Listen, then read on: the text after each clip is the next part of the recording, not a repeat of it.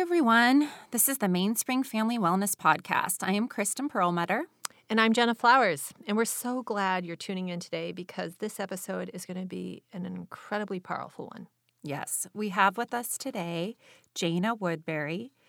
And I was first introduced to Jana through a mutual friend, a wonderful mutual friend. And I learned of her personal firsthand journey from addiction to recovery and really just wanted to have her on our podcast to speak about what she has been through.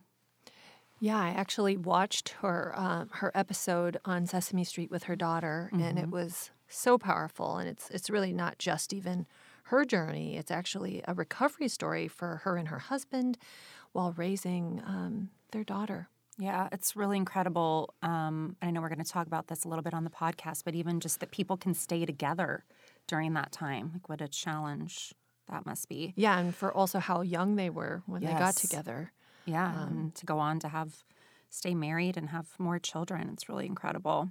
But her story is really one that radiates honesty and positivity, and I feel like everyone needs to hear her journey and not only applaud the strength that in her, that is required for her success, but also just it makes you think about people in your own life or may even trigger something within yourself. Some acknowledgement of some things that maybe you might need to work on, or someone that you know that might be going through a difficult time with addiction.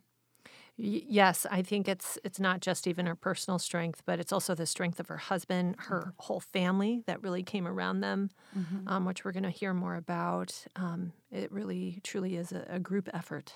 Yeah, and it's a beautiful story of wellness and healing, and that's really what we're all about at Mainspring Family Wellness, helping people heal. So let's get started. Okay. This is Mainspring Family Wellness, where transformation takes root. This podcast is for parents pursuing both personal growth and family wellness. We will cover relevant topics that help us reflect, make educated choices, and parent effectively. My name is Kristen Perlmutter. I'm an educator, a philanthropist, and a mother of 3 who is passionate about personal growth and seeing families at their optimal wellness. And I'm Dr. Jenna Flowers, a marriage and family therapist, author of The Conscious Parent's Guide to Co-Parenting, speaker, and mother of 3.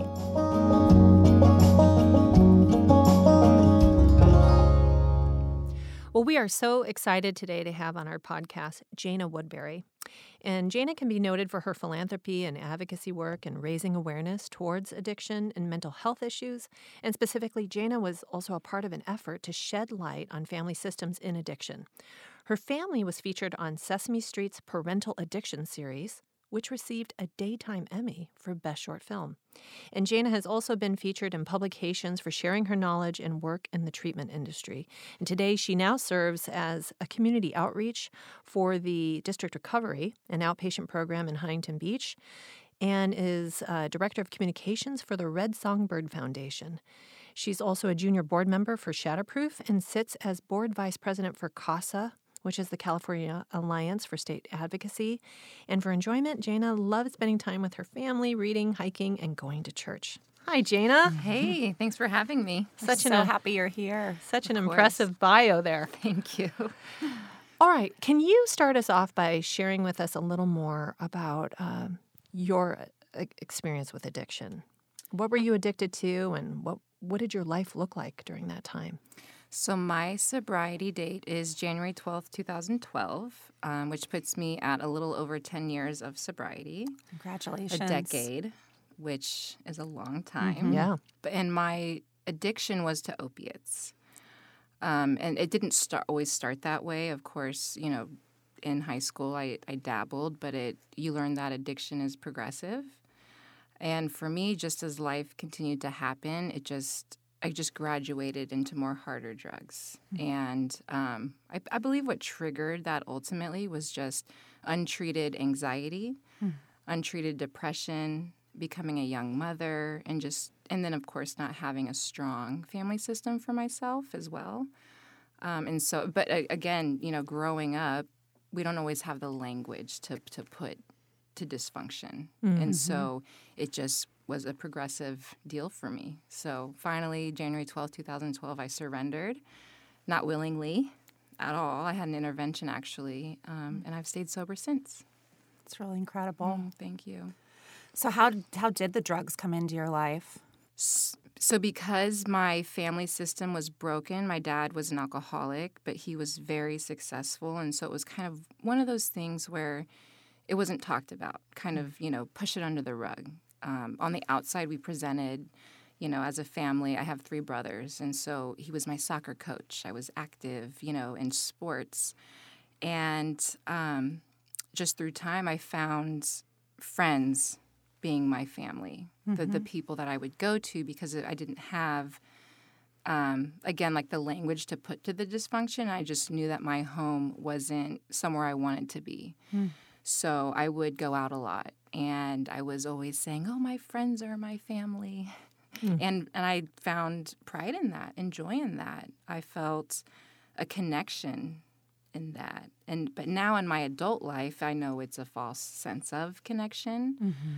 It was just a way to not have to deal with what was going on in the home. And so being out of the home a lot, I just gravitated towards people who were also outside of the home and didn't really have that home structure or open communication and accountability. And so I was off and running.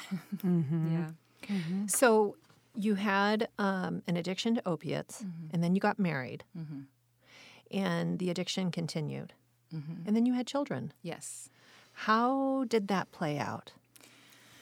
So it's kind of interesting because I got married at 20, right? We look for what we don't have, but we also recreate the family system we were in. And so I got married young, and I knew I wasn't on the best track, but at that point, I thought that getting married would fix it. And so I actually married, who I'm still married to, a man named Sam, and we met in the 7th grade.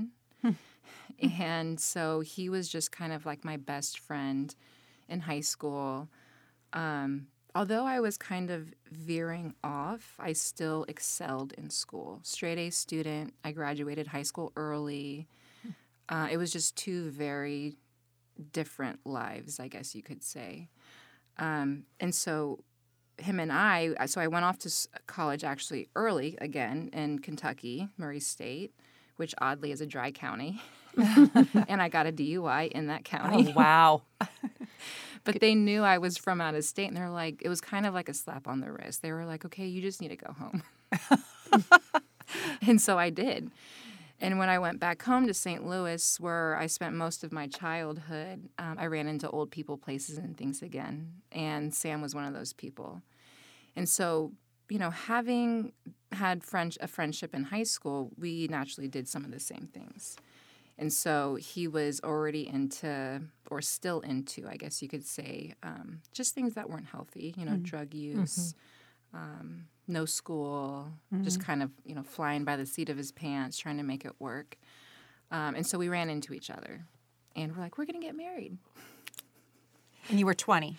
I had just turned 20 January 5th, and we got married March 22nd. Wow. Nice. Very quick. So you guys have been married for a long time? Yeah, we're coming up on our 14 wedding year anniversary. Wow. And you guys have been through a lot together. A lot, and now we've been together sober longer than using. That's great. Which is just a testament to the miracles and the things that can happen whenever you get proper treatment, you seek proper therapy and guidance. Did you get sober at the same time? Yes. Wow. So it was a family intervention It was a for family you both. intervention for us both.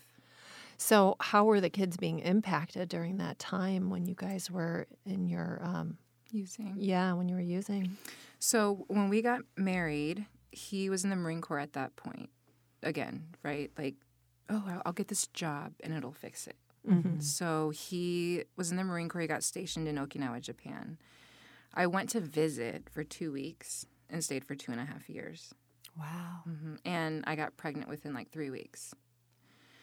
So, and how it impacts her, kind of understanding the timeline of just like my addiction. So what actually exacerbated my addiction was my C-section. Oh, Yeah, because you're recovering from the C-section. I was recovering from the C-section, so I was prescribed pain pills. And again, I had some time clean without really knowing it because I was like, he has the job. I was kind of white-knuckling it. That's what we call it. And so when I was prescribed the opiates, it just triggered something. I didn't have family, around me when I had the baby, and so it was just very isolating. So, and I did have postpartum depression, and I just self-medicated. And from there, and I was prescribed it consistently from doctors. Wow. Yeah, for years. So Celia was 2 at the time, actually, that I got sober. And that was the ultimatum, the intervention. They were all in the circle, of course, with their letters. And Celia was on my in-laws' lap. And they said, if you don't go get help, then we're taking her. So how did they know there was a problem?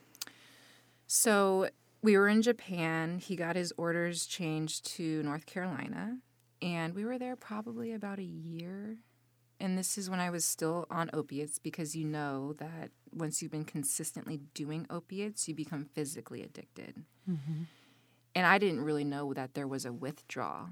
I just knew that, like, if I didn't take pills, that I just felt horrible. I just wasn't able to function. So we came back to the States, to North Carolina.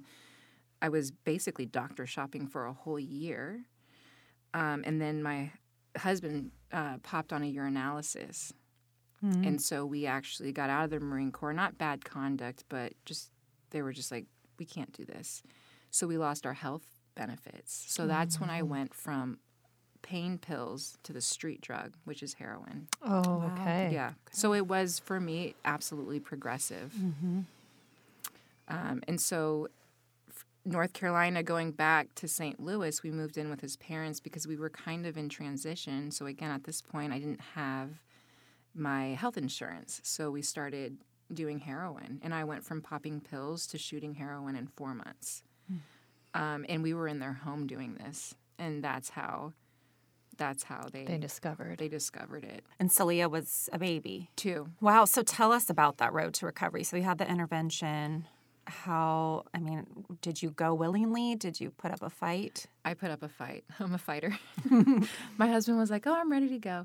Well, heroin is one of the most difficult drugs to recover from. Yeah. When you're in it, even the way it impacts your brain, right? You're in fight or flight. You literally think that you need this. It's like food. It's like sleep. That's how you go after it. And the frontal lobe right here, right? It's like that's where the judgment is. That's where hopefully you can create a space between the thought and the action. And I just didn't have that. Right. And so it was really hard. I was not aligned. Wasn't in reality. Was had a very false sense of reality. And all that mattered was staying high and staying well. At some point in a lot of people's addiction, it goes from fun to having to maintain with it. Yeah. And it's no longer fun. That's when you're using and no one knows, right? That's when you're lying. Yeah. This reminds me, like, I had a kid years back that ended up getting addicted to heroin, and he was homeless. He was on the streets. And then he called his mom and he goes, I'm going to die doing this. He's like, he could not live without it. Wow. And that's how I felt, Yeah. even just in the detox process, because I would try so hard. And that's the saddest point, is when I remember, I'll never forget, and it's a little graphic, but like just crying, but still having to shoot. Like I didn't want to, but like I just couldn't function without it. I'd be so sick. And so Celia, she was, of course, children are smart. Children are also very resilient, but she was sensing that there was disruption and something going on. And it even came to the point towards the end there where if I had like $50, I would like make sure I could buy cigarettes, buy her something to eat, and then the rest I would just go buy drugs. And that's just for one day, right? The next day I would have to wake up and do the same thing, figure out how to go get money. And I found purpose in that. I'm codependent. Mm-hmm. That's kind of like the underlying issue before the alcoholism came, and it came from, the dysfunction in the home and what I was exposed to. And so I just found purpose in that. I'm like, oh, I got you. I got us. I can figure it out. And so towards the end there, I mean, she was going with us on runs, trying to, and we were getting sloppy towards the end and would do it in front of her, which people look at me now and they're like, you what? You did what? But I always share that. I was actually shameful sharing that for the first few years. But I found that there's so much power in just getting raw and vulnerable, because that breeds rawness and vulnerability for other people. It becomes a safer space. Right. And so that's been my entire mission since then. It's like, you know what? This is who I am. This is what it is. And if you want to seek help, I can help. Yeah. I understand. You had to own your truth about that. Exactly. Hi, Mainspring listeners. Did you know that about 10% of adults in the United States will have a drug use disorder at some point in their lives?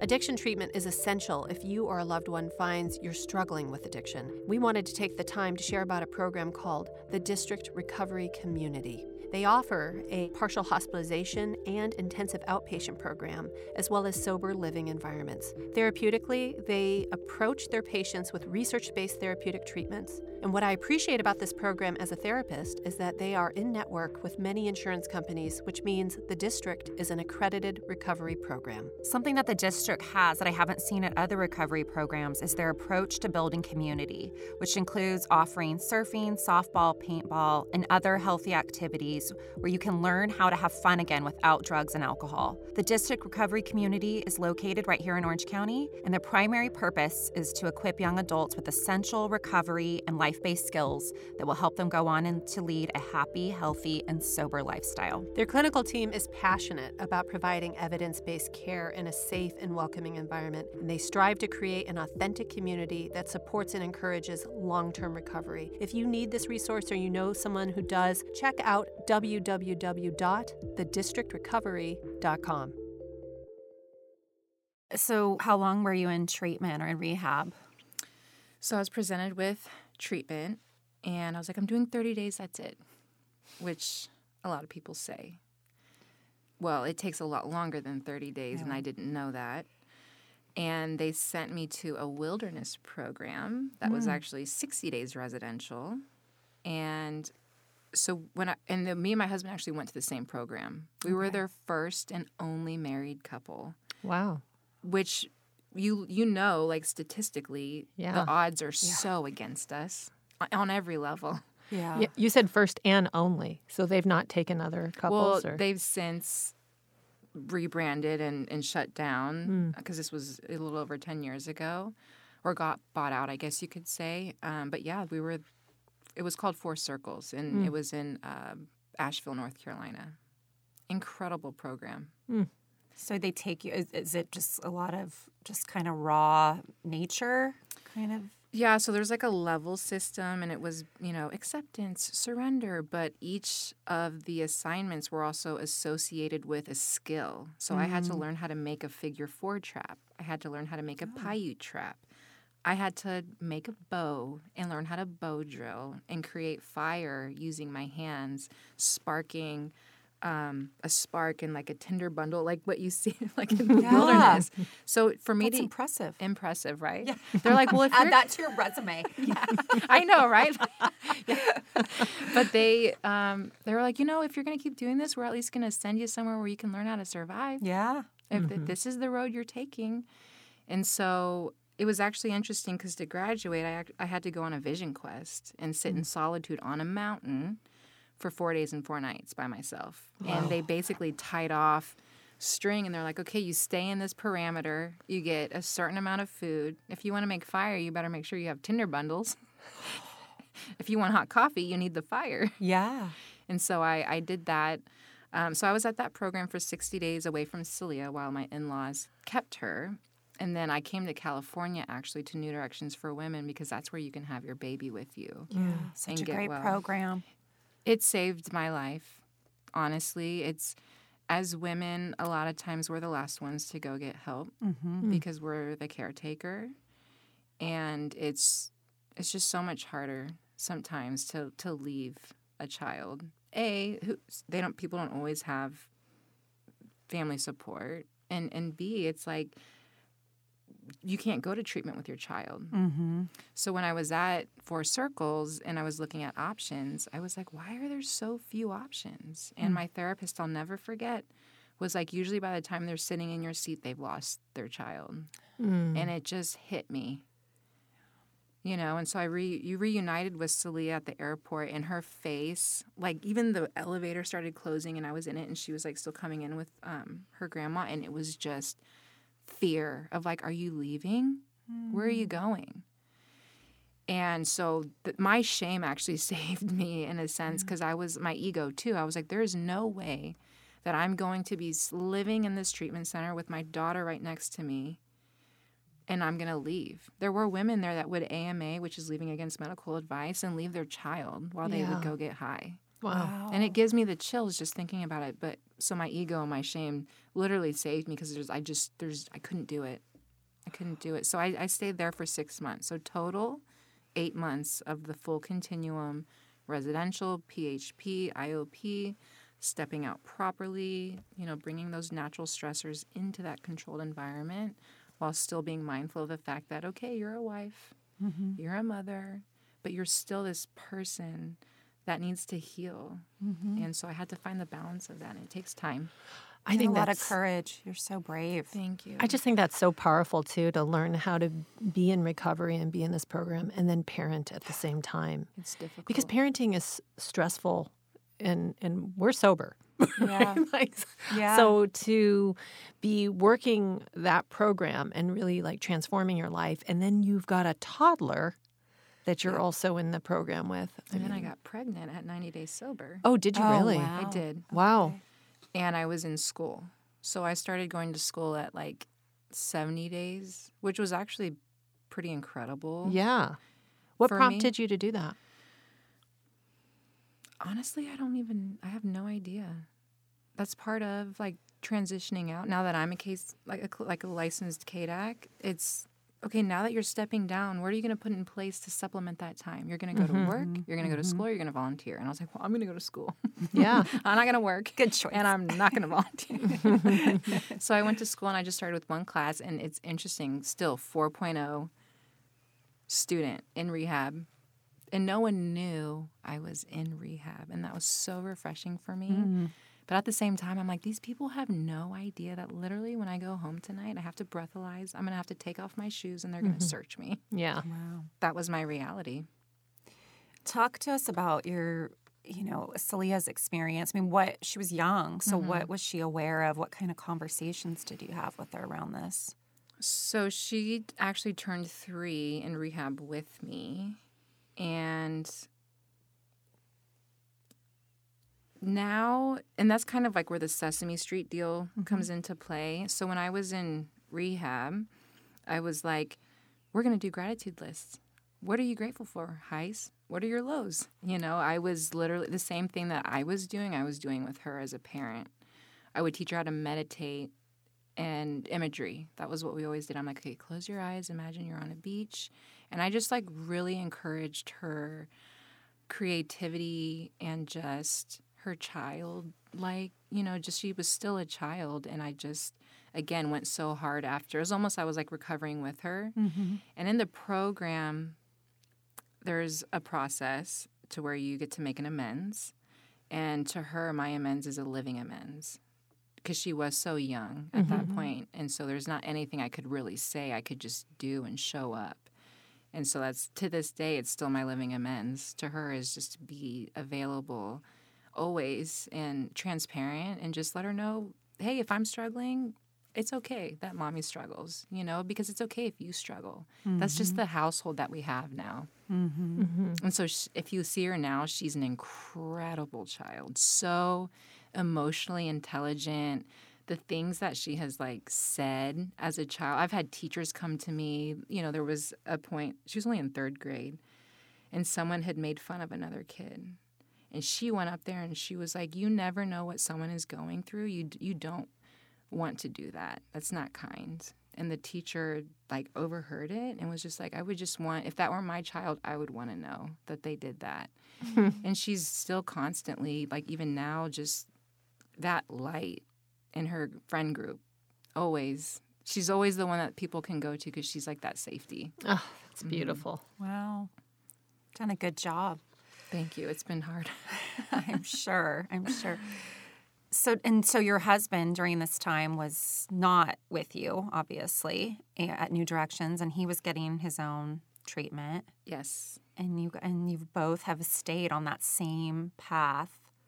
And I believe we stayed on the path because we stayed separate for 8 months. Right. Yeah. I was told, okay, it's going to be a little different for you because you are married and you have a child. Don't make any decision for a year. You don't leave for a year, right? Like you guys, he works on himself, you work on yourself, Yeah. and you co-parent. And that's what we did. And then we finally reunited.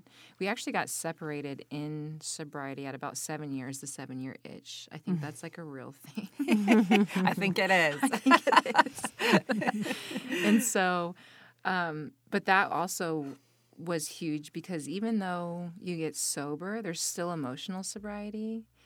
And I started becoming more aware of my codependency and trauma, frozen trauma, at that point. So I was still, although we weren't using, still had no sense of self.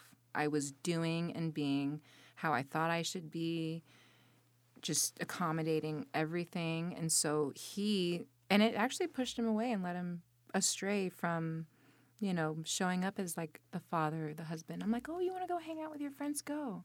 Because I did fear of rejection. I didn't want, or abandonment. I'm like, whatever you want to do, go. And so he went. He went. He wasn't doing anything bad, but he was, I kind of say it now, but like alcoholically working his program, to where he was just being there. He was also being there for everyone else. And so he wasn't, when he would come home, he was empty. He had nothing to give. And we were separated for a little while. It's understandable. It was actually Celia that looked at us one day and said, can we try to be a family again? Oh, wow. Seriously. And we tried. And here we are 4 kids later, like the best we've ever been. Our family is so close. that's amazing. She sounds like a little old soul. She is. Aww. She's incredible. What do you see as some of the challenges now in staying sober? Is it hard or? No, it's such a foreign, you easily forget sometimes. Now the main thing is I'm a perfectionist. I have high-functioning anxiety. I work in the behavioral health field, and so burnout, compassion fatigue, balance, not picking up the distressed mom's phone call at 8 p.m. because I'm putting my kids to bed, that is my biggest struggle. And that's actually something only recently that I've shifted. At the beginning of the year where I hit a wall during COVID, like being in detox residential, it was really intense. I finally hit this wall where I was just like, I literally cannot function like this. And it was another like prayer of desperation, like when I was getting sober, of just like, please, something needs to change, same thing. And that's why I'm at the district. I prayed for it, basically, honestly, because it's outpatient. I get off at 3. There's not crisis. I put my phone down, and I get to be present. Weekends, I'm present. I haven't had that in 8 years. Yeah, so tell us about the work you're doing now. You're doing some incredible work, and even in the legislative realm. Yeah. So just being in the treatment industry for so long, I've just seen kind of all elements, even how insurance handles it. And I'm an advocate because I want people to get well. And the reality is the messaging even that insurance is giving is, we want to see you fail at a lower level before we'll authorize a higher level of care. And if you understand this disease, that's asking someone to gamble and risk their life. Right. Not only that, through time, I've seen our industry unethical players, and they've abused the insurance. They can't sustain paying out of network rates like this. It's just not realistic. And this happened when Obamacare happened because it allowed children up to 26 to go on their parents' policy. And so then it was a treatment rush, essentially. And even like when someone's in detox residential, if someone's been doing benzos for a very long time, it's very dangerous. You need a medical detox and a professional. And they would only authorize 3 days, 4 days. How is someone supposed to get well? So I was seeing all of this happen, and I'm like, this is not cool.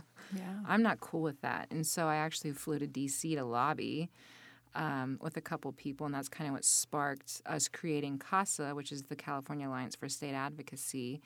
And we're actually considered an ASA of NATAP, which is national, and it's like every treatment provider that's ethical is NATAP certified. It's just an expectation. It's kind of like JCO to me.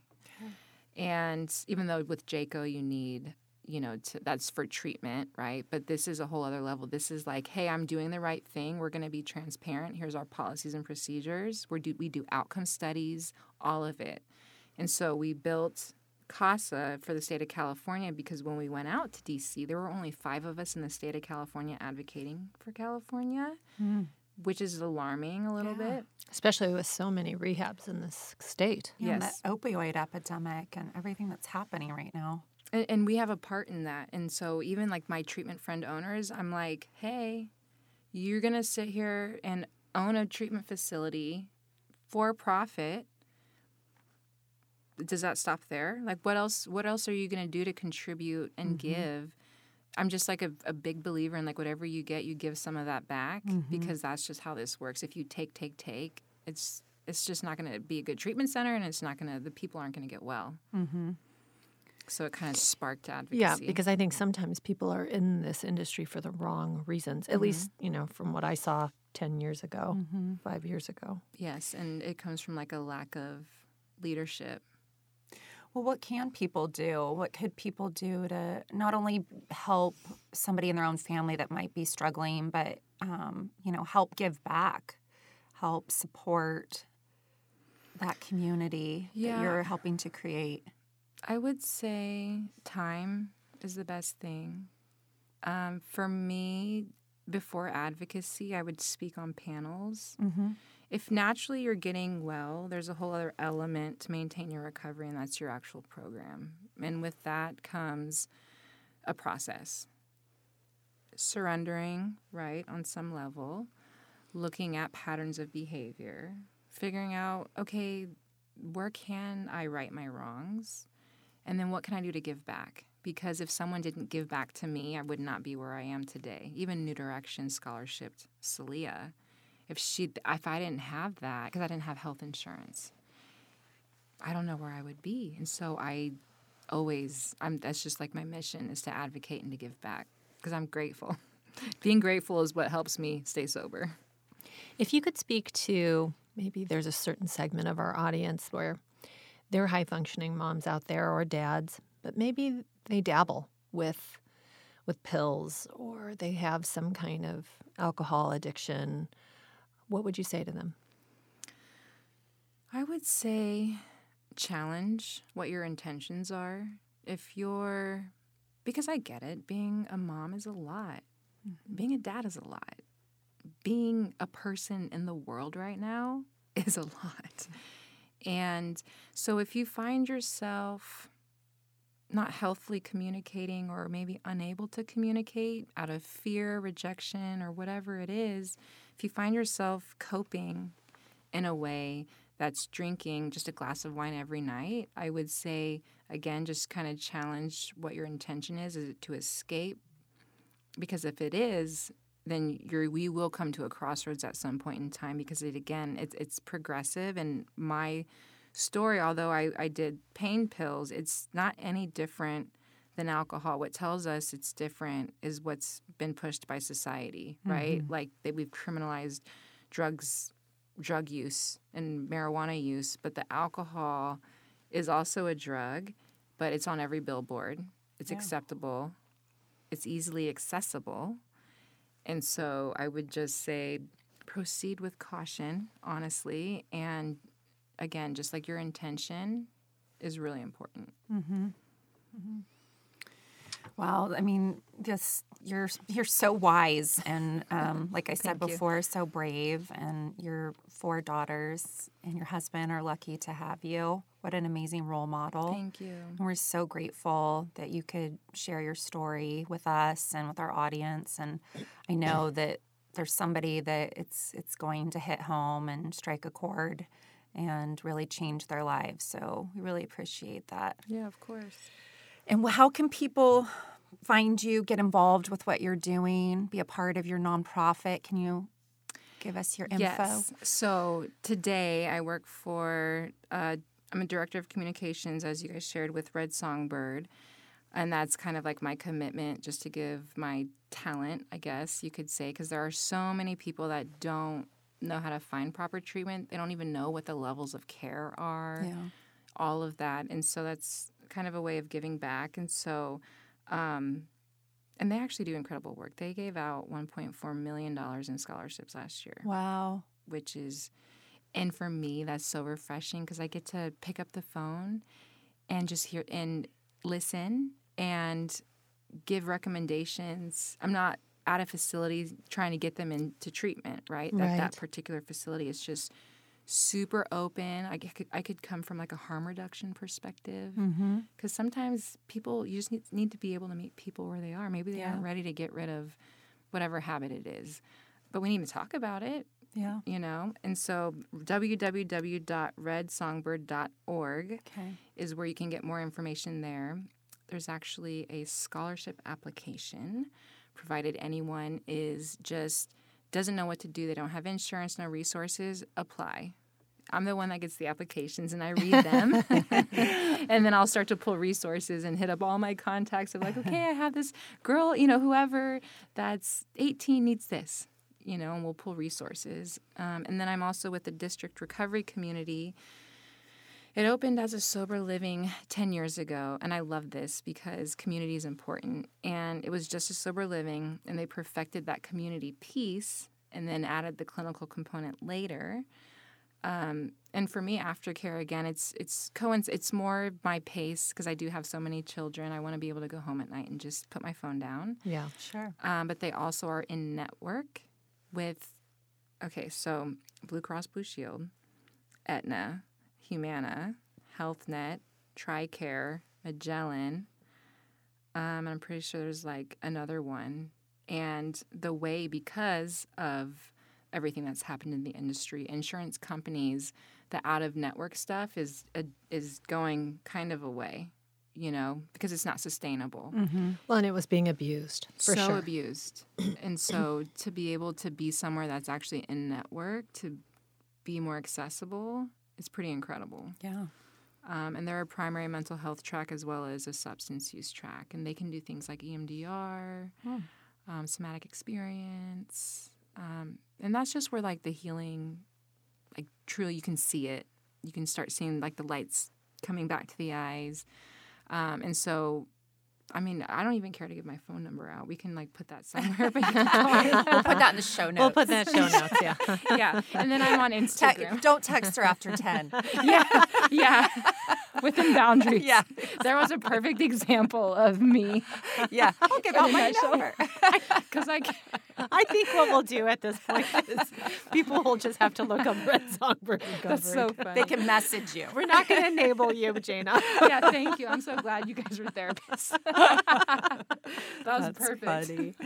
But I'm on Instagram pretty actively, so Jana Woodbury. Jana Woodbury. Yeah. Okay. Awesome.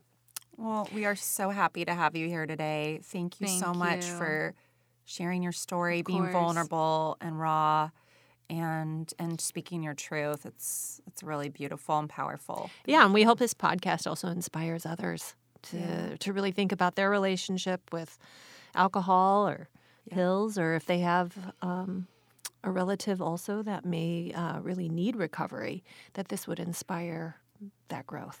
Yes, and also just for people to not get discouraged because when it comes to alcoholism and addiction, it is classified as a disease for a reason. And so just to kind of take a step back and trust the professionals is important. Thanks, Jana. Yeah. Thank you. Of course. That was really so incredible. I mean, Jaina's story is just so inspiring, and she is so articulate and brave. I kept saying that. I mean, I was just really blown away with her courage to get to recovery and to do it while raising a toddler, which is so challenging even on its own, and to do it alone. Well, and part of it was being in recovery, raising her toddler, who was 3, pregnant. Yes, oh, that's right. And going to school at the same time. Yeah. I mean... And getting straight A's, by the way. Yeah. That's pretty remarkable. Pretty remarkable. But she probably also, I would think, needed the classes also because she had to pour her time into something that felt really productive, too, for her, right? That's right. And life-giving. And she was really good at school. That's something that she knew to be true for herself. Mm-hmm. The other thing that I really love about her story, aside from the fact that she was so, shared such vulnerable feelings and thoughts that she had during that time, but just the fact that she finished with her recovery and then she wanted to go back and help other people. And she's made that her mission and I just think that's so incredible to see. Yeah, I think she has a true calling to that. Yeah. And I would think too with her story, it's got to be so inspiring, but then also that people really feel like she gets it. Right. That empathy and compassion really comes through as we even sat with Jaina. So I can imagine other people that are in a hurting place, needing recovery, feel so seen by her. Yeah.